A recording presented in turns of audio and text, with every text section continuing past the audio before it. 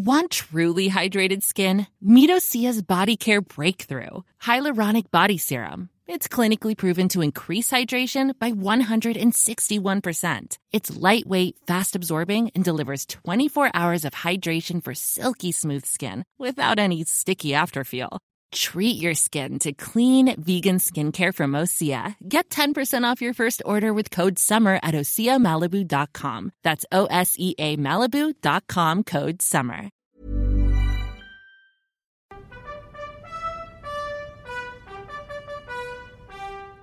The evening of June the 30th, 1997 was a typically rainy one in Hong Kong. And even though the gathered dignitaries were forced to huddle beneath blue and yellow umbrellas, the downpour didn't dampen the pomp of the occasion, the handover ceremony. Just before the stroke of midnight, the British national anthem, God Save the Queen, played out one final time.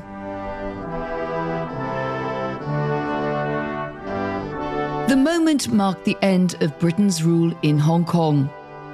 Chris Patten, the last colonial governor, addressed the crowd, filled not only with presidents, prime ministers and princes, but thousands of Hong Kongers too. No dependent territory has been left more prosperous. None with such a rich texture and fabric of civil society, professions, churches, newspapers, charities, civil servants of the highest probity and the most steadfast commitment to the public good. He concluded his speech with a pledge. Now, Hong Kong people are to run Hong Kong. That is the promise, and that is the unshakable destiny. As the Union Jack was lowered, in its place rose Hong Kong's new 5-petalled orchid flag, and alongside that, the star-speckled scarlet banner of China. Since 1997, that rich texture and fabric of civil society has been chipped away by the Chinese Communist Party. The free press is muzzled, most prominent Democrats are in prison or exiled, and the promise that Hong Kongers would be able to choose their own representatives has been squashed. Now, as Hong Kong prepares to mark 25 years since the handover, it seems the unshakable destiny is far from being fulfilled.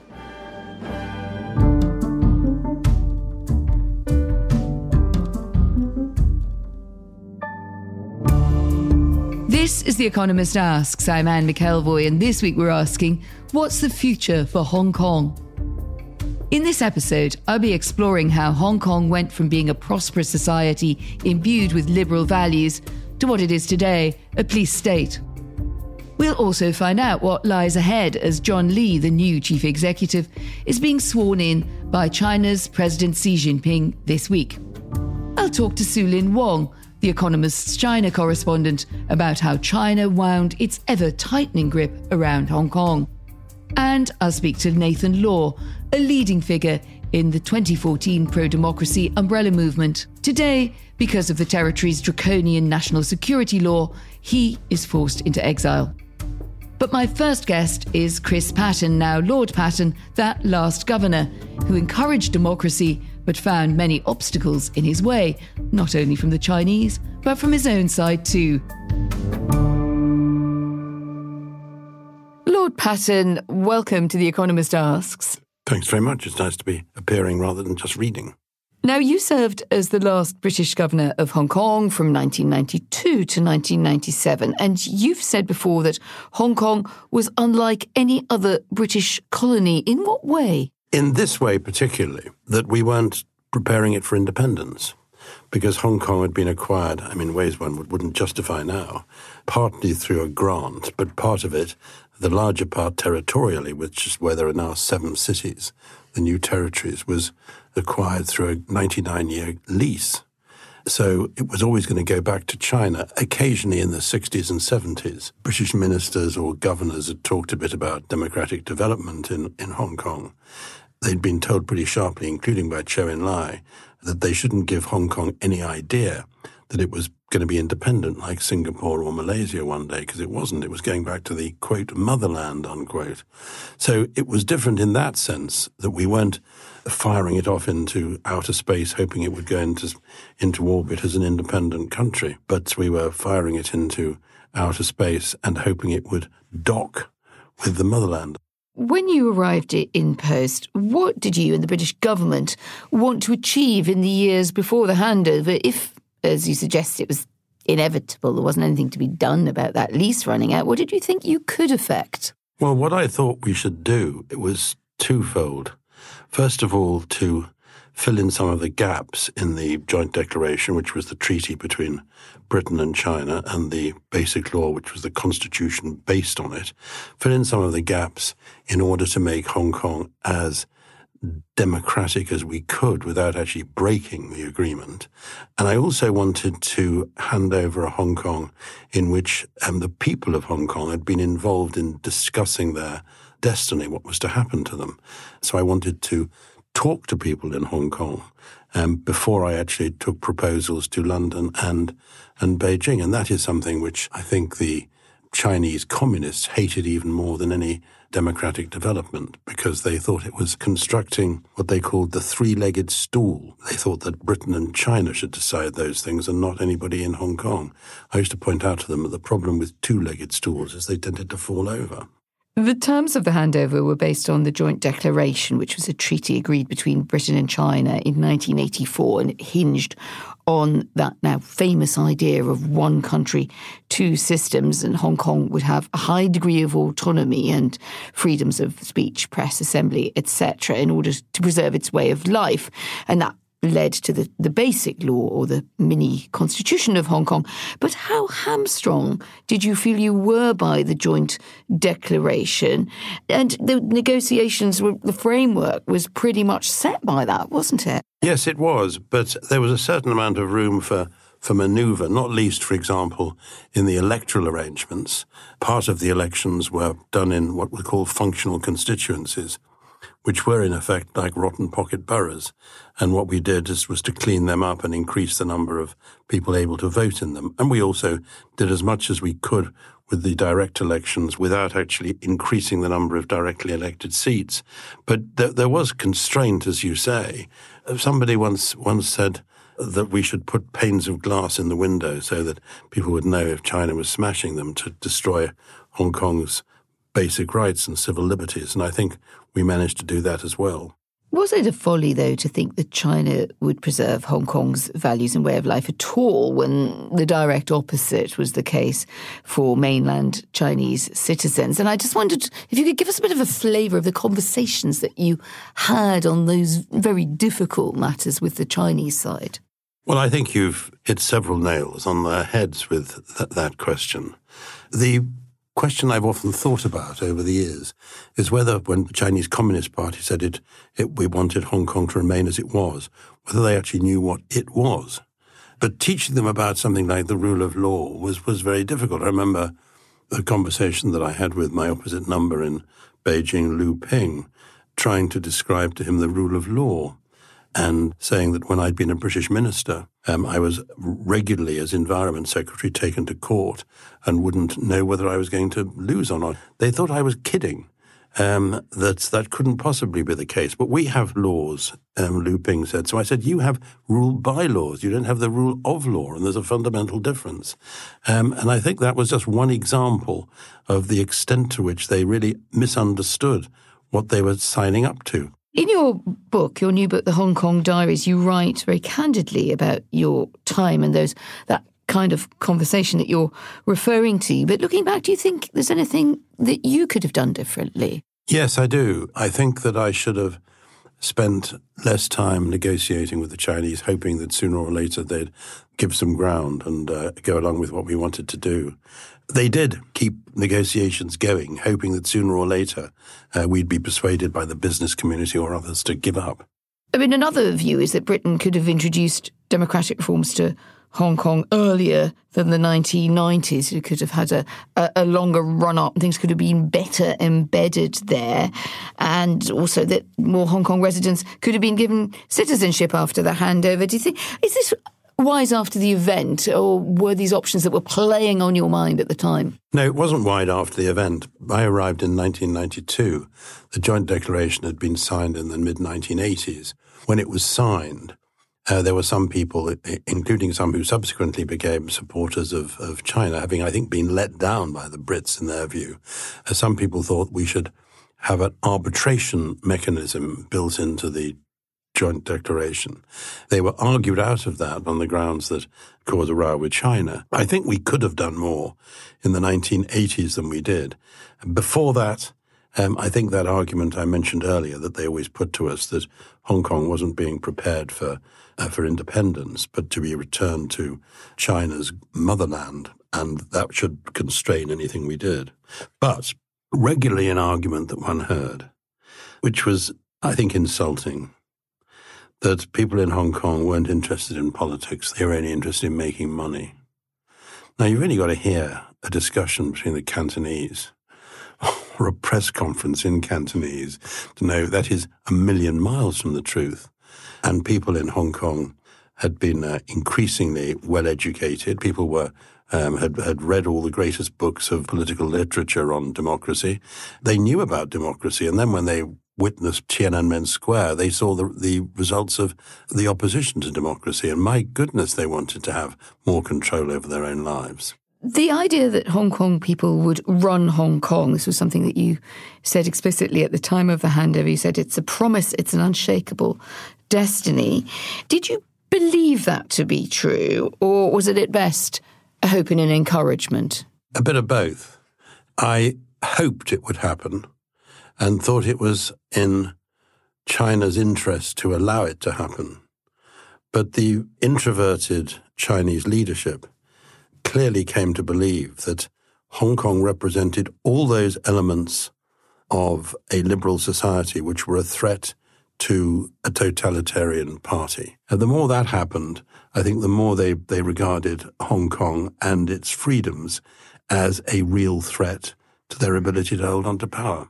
Well, that was really, I think, what I was hinting at, which is this sense that democracy in Hong Kong would inevitably inflame tensions with China. And although it seems a bit thankless, given the bravery of those who have protested for so long and held up that hope for Hong Kong, would they have had, in a sense, a quieter and maybe a different, better future if they'd kept their heads down? Was it in vain? No, I think it's a counsel of despair to say that you should give up any hope of continuing to live in a free and open society, because it'll cause trouble if you argue for the sort of freedoms which an educated population should look forward to. I think what's happened over the years is we've made an assumption about escaping from the middle income trap, which assumes a sort of umbilical cord between economic growth and political change. Now, it is true that in most societies where people have got better off, there is that sort of Marxist link which produces political change, but it isn't inevitable and it doesn't always happen. You know the city so well. What's your resounding memory? Is it the smell? Is it the taste? Is it the particular part of Hong Kong? What do you look back on? I used to write occasionally travel pieces about Hong Kong, about wandering around some of the back streets, seeing a barber cutting people's hair in the street, seeing somebody sitting under a tree smoking away. I made friends, huge numbers of friends. I liked walking in the new territories. The music scene was good. There was good jazz. There was good classical music. And the people were ebullient and cheerful and funny. And I wished I spoke Cantonese because they were great punsters with their language. And when I was leaving and going on board Britannia and saying goodbye to people on the side of the quay with the Prince of Wales, he said to me as we went up onto the ship, "Did you play tennis with everybody in Hong Kong?" And it sometimes felt like that. It was an incredibly happy time of our lives. I'd said to my youngest daughter, who did most of her secondary education in Hong Kong, and very good it was too, when she was leaving London in tears, "I bet you'll be in tears when you come back," from leaving Hong Kong, and she was. As Chris Patten waved goodbye to Hong Kong on the 1st of July 1997 from the deck of the Royal Yacht Britannia, his departure marked the end of British colonial rule. And for 6 million Hong Kongers, a new dawn was breaking. I think a lot of people were pretty nervous in the lead up to the handover. Su Lin Wong is the Economist's China correspondent, and she's been writing about the significance of Hong Kong's post-handover period. Many people started making plans to migrate, were expecting that overnight Hong Kong would become like a Chinese city, and that just wasn't what happened at all. In fact, Hong Kong remained pretty much as it was. I went to look in our archives and we ran a cover on how Hong Kong can change China in late June of 1997. And of course, that was like very, very optimistic of The Economist. But I think that was a view held by many Democrats in Hong Kong. And many of them thought that maybe Hong Kong could change China as well. So it was a time of optimism. Was there any sense of a sudden change after the handover? Or was this more a creeping alteration in the relationship? I think it was more the latter. So I think there was more of a creeping alteration. If I had to point to one moment, it was when the Chinese Communist Party put out an incredibly boring white paper in 2014, which said that China had comprehensive jurisdiction over Hong Kong. And so what that meant was that basically the party had the ultimate say over all kinds of aspects of Hong Kong. And for people who sort of followed the Communist Party, to them that was a very, very important sign and a very, very worrying one for those who believed in a more democratic future for the city. And how did the Chinese Communist Party then go about boosting influence in Hong Kong during those years? I went in and out, I would say, from about 2014 onwards. It was very noticeable that there would be a kind of script that people would sometimes almost rehearse to you if they'd taken the arguments on board of the Communist Party, in the elites, in business. Was this programmatic? Yeah, and actually it started way before 2014. In the years leading up to the handover, China sent over 80,000 Communist Party officials, clandestinely sent them to Hong Kong, got them permanent residency, and then they got jobs in key positions in the Hong Kong government. And we saw the Communist Party build up its presence at a grassroots. So there were thousands of new civil society organizations that ostensibly were just civil society organizations, but in fact were fronts for the party. It recruited party members. So one expert I interviewed estimates that there are 400,000 Communist Party members in Hong Kong who are all underground, and that's about 5% of the population. And yet people just had no idea of the scale of the infiltration. And it wasn't just infiltration. The party attempted to cultivate the business community, academics, think tanks. And at first, they weren't that successful, but little by little, they became much more successful. Things changed in 2012 when Xi Jinping rose to power in Beijing. What was the impact of that? What vision did he bring to the question or the problem from Beijing's point of view of Hong Kong and how to handle it? So in the 5 years leading up to Xi Jinping becoming the leader of China, he was the head of the party's main group that decided policy for Hong Kong. So he very, very closely followed developments in Hong Kong. Once he became leader, in mainland China, he launched a major revitalization of China's national security complex. And national security in China isn't so much about terrorism and external threats the way we understand it in the West. It's much more about protecting the party's grip on power.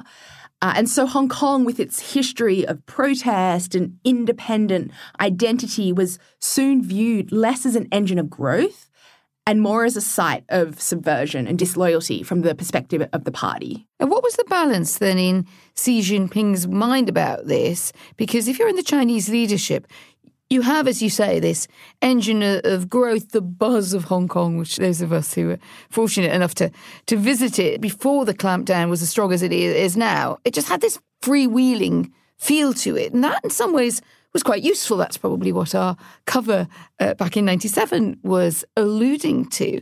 So what is the balance, do you think, in the minds of the Chinese leadership between let's hang on to this and see what we can get from it and maybe in some ways copy, and the desire to close it down and to make things more uniform along the lines of the mainland?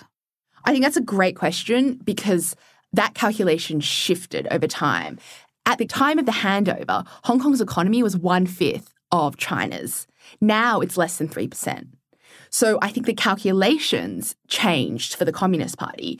Hong Kong used to be Asia's world city. That was sort of one of its taglines. And I think particularly some Western business and people who weren't so sure that the party was going to crush Hong Kong sort of said, the party is never going to give up on the goose that lays the golden eggs. It's going to protect China's gateway to the world. And what they didn't factor in was that once the party started seeing Hong Kong as a threat to its power, then it didn't really matter if it was laying hundreds of golden eggs. It was much more important to clamp down on Hong Kong. And the screws began to tighten first on tycoons. What would you say was the pecking order of the groups that they found most risky in the society? I think the Communist Party really understands leverage and it understands where power lies. And it realised that it needed to cultivate the tycoons, business, academics, think tank types, politicians, judges. And I remember when I was covering the protests in 2019 in Hong Kong, I used to hear over and over again from Hong Kongers that the party doesn't understand Hong Kong. They don't get what the students want. If they did, there wouldn't be millions of young people on the streets. And in a way, that's true. The party didn't understand young people, but it did understand where power lay in Hong Kong society. Talk us through the protest movement, if you could, which starts with 2,000 protests in 2002 to more than 7,000 20 years later, and those moments of excitement that hit the global news as the umbrella revolution gets going in 2014. What stood out for you as the inflection points? Well, Hong Kong has a very long and rich history of protests, which you can actually trace all the way back to the late 60s. But maybe if we fast forward to the 2000s, there was a huge protest in 2003 against the government's proposal to introduce an anti-subversion law. More than 500,000 people protested. And another milestone was in 2014 with the umbrella movement, where we saw huge amounts of civil disobedience and a whole generation who was animated by this tradition of protest in Hong Kong. And that really fed the 2019 protests, which kicked off mid-year when the Hong Kong government tried to introduce an extradition bill that would see people facing criminal charges potentially being sent to the mainland to stand trial. And that really struck a chord with Hong Kongers, many who have family in the mainland and have strong ties to the mainland and understand how dangerous it is if you're sort of caught up in the mainland Chinese legal system where there is no presumption of innocence.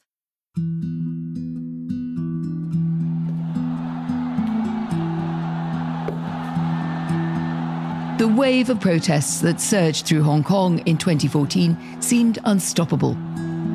It was the people versus the party, and increasingly the police. Hong Kong has long been renowned for peaceful protest, so it came as a shock when security forces responded aggressively to pro-democracy unrest. Nathan Law was one of the student leaders of the so-called Umbrella Movement, named after the colourful protection demonstrators carried against police pepper spray. For 79 days, thousands of people occupied Hong Kong's busiest districts. Their demand, more autonomy from the mighty neighbour next door. And for Nathan, this was also a story closely tied to his own family history. He was born in 1993 in Shenzhen in Guangdong province. His family left for Hong Kong when Nathan was 6. I was very young when I lived in mainland China. The only memory that I had was my mother was riding bicycle to take me to kindergarten. And other than that, I really don't have much memories about it. And I moved to Hong Kong when I was 6 years old, when my father was already in Hong Kong as a breadwinner to earn enough money to support us. And my father came to Hong Kong in the late 70s when there was lack of food in his village. And the only hope to survive was to escape and to immigrate to Hong Kong. So he took a very dangerous boat trip and he saw a lot of floating bodies on the sea. And finally he arrived and Hong Kong meant refuge and hope for him. And that was what Hong Kong meant to many people of previous generation who crossed the border illegally and settled in Hong Kong. And with that family background, how would you describe a Hong Kong identity as distinct from a mainland Chinese one? There are many distinct differences in between living in Hong Kong and living in China. We use different languages, we use different characters, we've been through different sets of history, we have different ways of looking into the world, as Hong Kong is heavily influenced by a more cosmopolitan and international culture. Hong Kong people have a unique identity because of these differences, and we are proud to be a Hong Konger. It doesn't mean that we necessarily oppose the influence of the Chinese culture or China as a country, but most of us have a pursuit for democracy, freedom, and these are the values and beliefs the Chinese Communist Party, the Chinese authority, want to erase and they don't like. And you've said no one chooses to become a dissident. To dissent is a reaction. So what led you onto that path? My father was a construction worker. My mother was a street cleaner. They didn't tell me about politics. I would call that as refugee mentality, even though they left mainland China because of economic might or political turmoil initiated by the Chinese Communist Party. But what they want is a stable life. They don't want to rock the boat. So they tell their children not to get involved in politics, just focus on your studies and graduate and get a good job. And that was my education. So I didn't really think about myself becoming a politician, becoming an activist. Rather, it was a reaction to the injustice the Chinese government imposed to Hong Kong, that they betrayed the promises to democracy, to freedom, and they have been persecuting different activists and reforming the city that we can barely recognize. And you became one of the co-leaders of the Umbrella Movement in 2014 when it led so many people out onto the streets. Just remind us of what the movement was standing for and what you wanted to achieve, and then we might look at what you feel you did achieve and what its successes were, but also where it failed. In 2014, there were hundreds of thousands of people occupying the major runways of Hong Kong for a universal suffrage in Hong Kong, because we've never had the opportunity to elect our city's own leader, and we've never had a democratically elected legislature. So at that point, we felt like Beijing should keep their promise and implement democracy in Hong Kong. At that time, we had the very first massive civil disobedience actions in Hong Kong's history. At that time, we felt like there was a chance or a window that Beijing may feel like they feel the pressure and they may consider implementing democracy in Hong Kong. Afterwards, we definitely felt like that was a wishful thinking.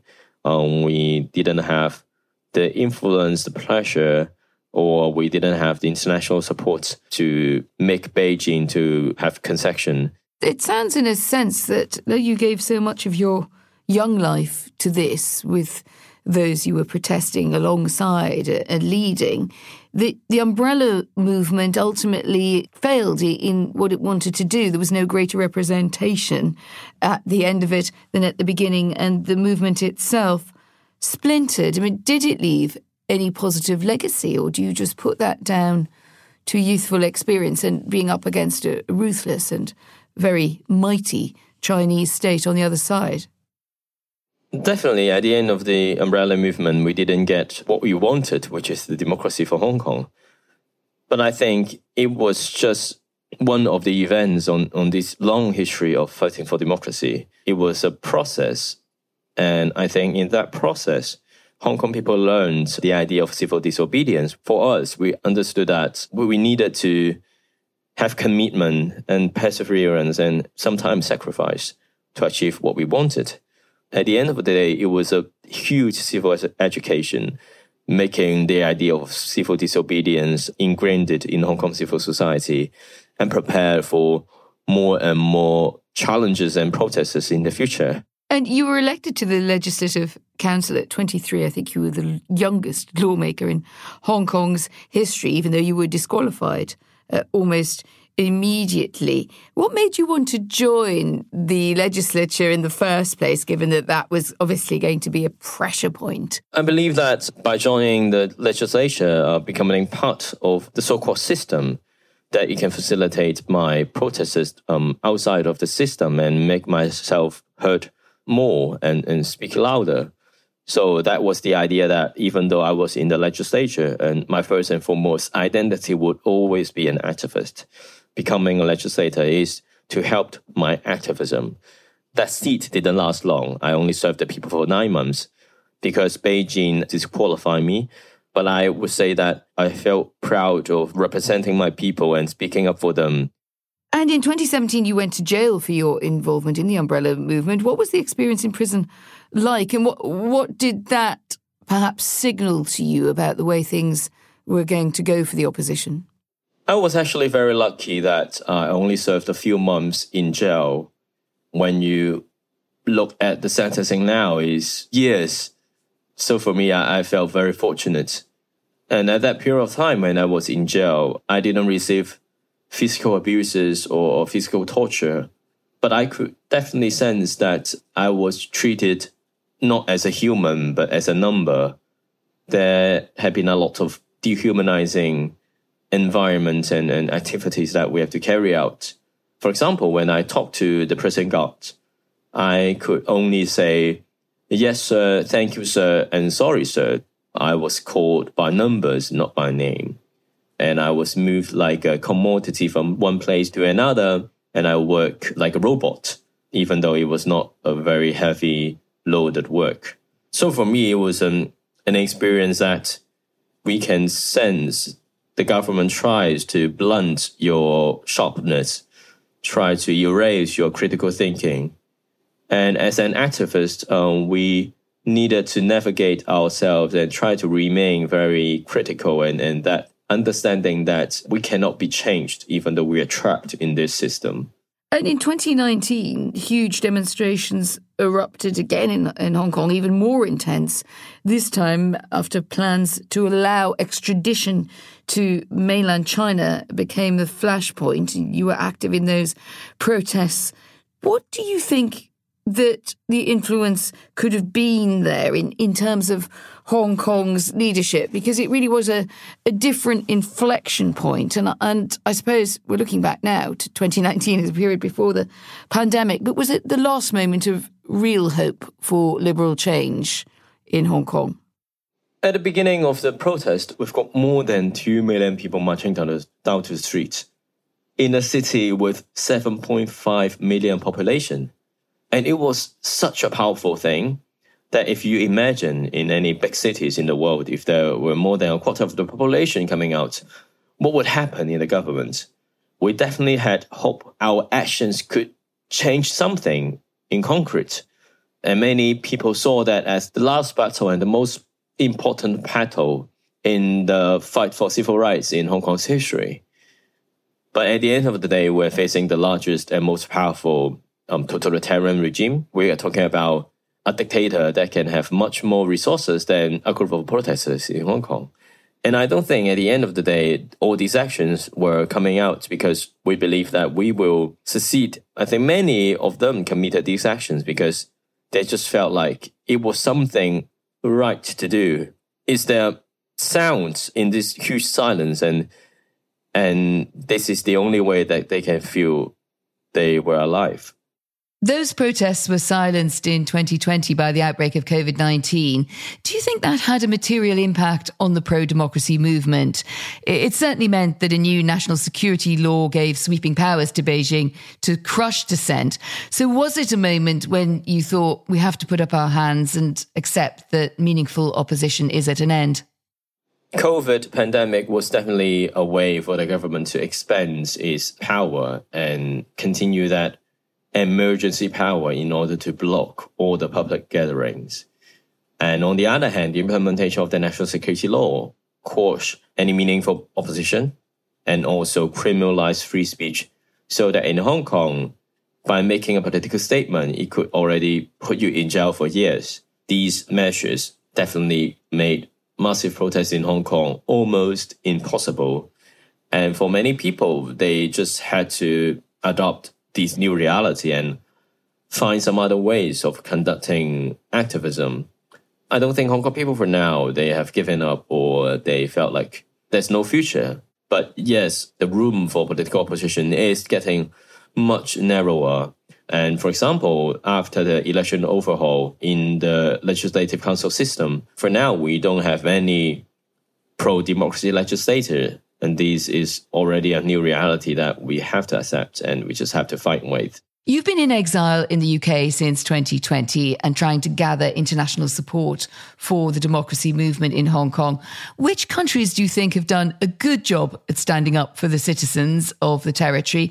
And given that you've suggested that it's an unequal battle, the power balance is so strongly against the opposition, what do you think outside countries can really do to help? Indeed, we've seen a drastic change on many countries' China policy after 2019, especially the scandals of Xinjiang concentration camp and also the massive protests and police brutality in Hong Kong. And we've seen that change in the US and the United Kingdom, that they have implemented policies to curtail China's influence to compete with them. And we have seen a more sluggish reaction from European Union, which are heavily reliant on export to China market, and maintaining a good relationship with them in order to keep the economy going. For me, we definitely have to be aware that for the past decades of democratic recession, one of the major reasons is we have not developed any mechanism to hold the Chinese Communist Party accountable. And for now, they are just expanding their influence across border. They are erasing freedoms in Hong Kong and also eroding freedoms around the world by their economic might and blackmailing. And for now, it's really for the country to stand up and amass enough resources to decrease reliance on China. And I think for now, we're not doing enough. If we continue to be complacent, then I would believe that democracy in our homeland and the influence of the free world will be diminished and will be attacked. Tomorrow, the 1st of July, looms large in the calendars of Hong Kongers.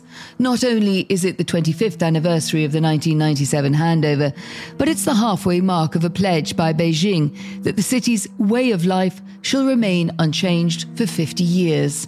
So what does this July the 1st herald? It's the day that John Lee, an ex-policeman and security chief, takes over the leadership of the city. He was the sole candidate offered by the Chinese Communist Party and is being rewarded for bearing down on Hong Kong's freedoms, the extradition bill that forced many democracy activists like Nathan Law from their homes. Su Lin Wong, our China correspondent, has been analysing what Hong Kong can expect under Mr. Lee's sway. I think it sends a very strong signal that this is the very first time an ex-policeman and someone who is deeply embedded in Hong Kong security services is going to lead the city. But in a sense, it doesn't really matter who the leader of Hong Kong is, because it's now the Communist Party that's calling all the shots. And in fact, my friends across the border in mainland China have this joke, which is that Hong Kong is now just a town in Guangdong province, and the chief executive of Hong Kong is just the city's mayor. And in fact, it's the Communist Party secretary that matters a lot more to the future of Hong Kong. And as Beijing is so clearly tightening its grip on the city and COVID restrictions are still in place as well, but do you think that people who can leave will do so? How is the population changing as a result of what's happened? We've seen hundreds of thousands of Hong Kongers leave or make plans to leave. But interestingly, last year in 2021, net outflows of people were less than 10,000. And that's because there are a lot of people from mainland China migrating to Hong Kong. In fact, since the handover, more than 1 million mainland Chinese have migrated to Hong Kong. And Hong Kongers talk about this Hong Kong blood transfusion, or this idea of keeping Hong Kong, but not Hong Kongers. What future do you see for Hong Kong and any sense of distinctiveness remaining in place? I think Hong Kong will increasingly resemble another big mainland Chinese city. And to be clear, I don't think Hong Kong is dead. I think it will continue to flourish in very specific ways, especially for businesses that have very, very strong links to the mainland. But I don't think we're going to see Hong Kong full of protest and a vibrant civil society and a free press. The Hong Kong we knew a couple of years ago has vanished and is not coming back. That Hong Kong of a few years ago is never far from the mind of Nathan Law, the exiled activist. He's facing the prospect of never being able to return to the city he, like many others, sacrificed so much for. I've always dreamed about Hong Kong, dreamed about the neighborhood that I grew up and all sorts of things. I believe that what I'm doing is paving my way home, and I firmly believe that there's one day that I can go back to the city I love and where I dedicated to protect that when it's free and democratic. It may take decades, but I do believe that there will be one day that I can go home and probably at the end of the day to be buried at that place.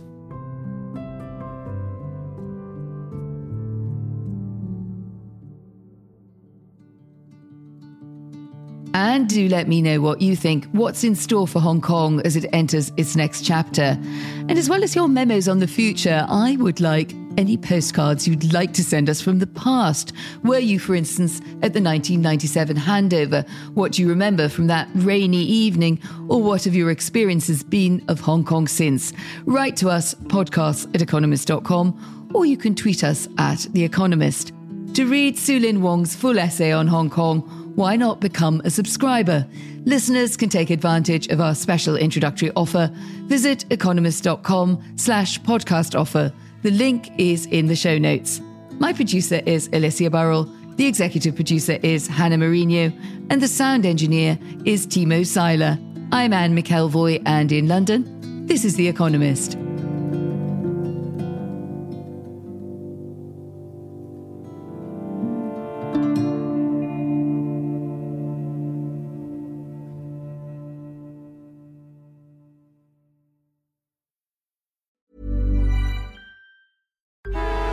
Traffic jams, tailgating, pile-ups.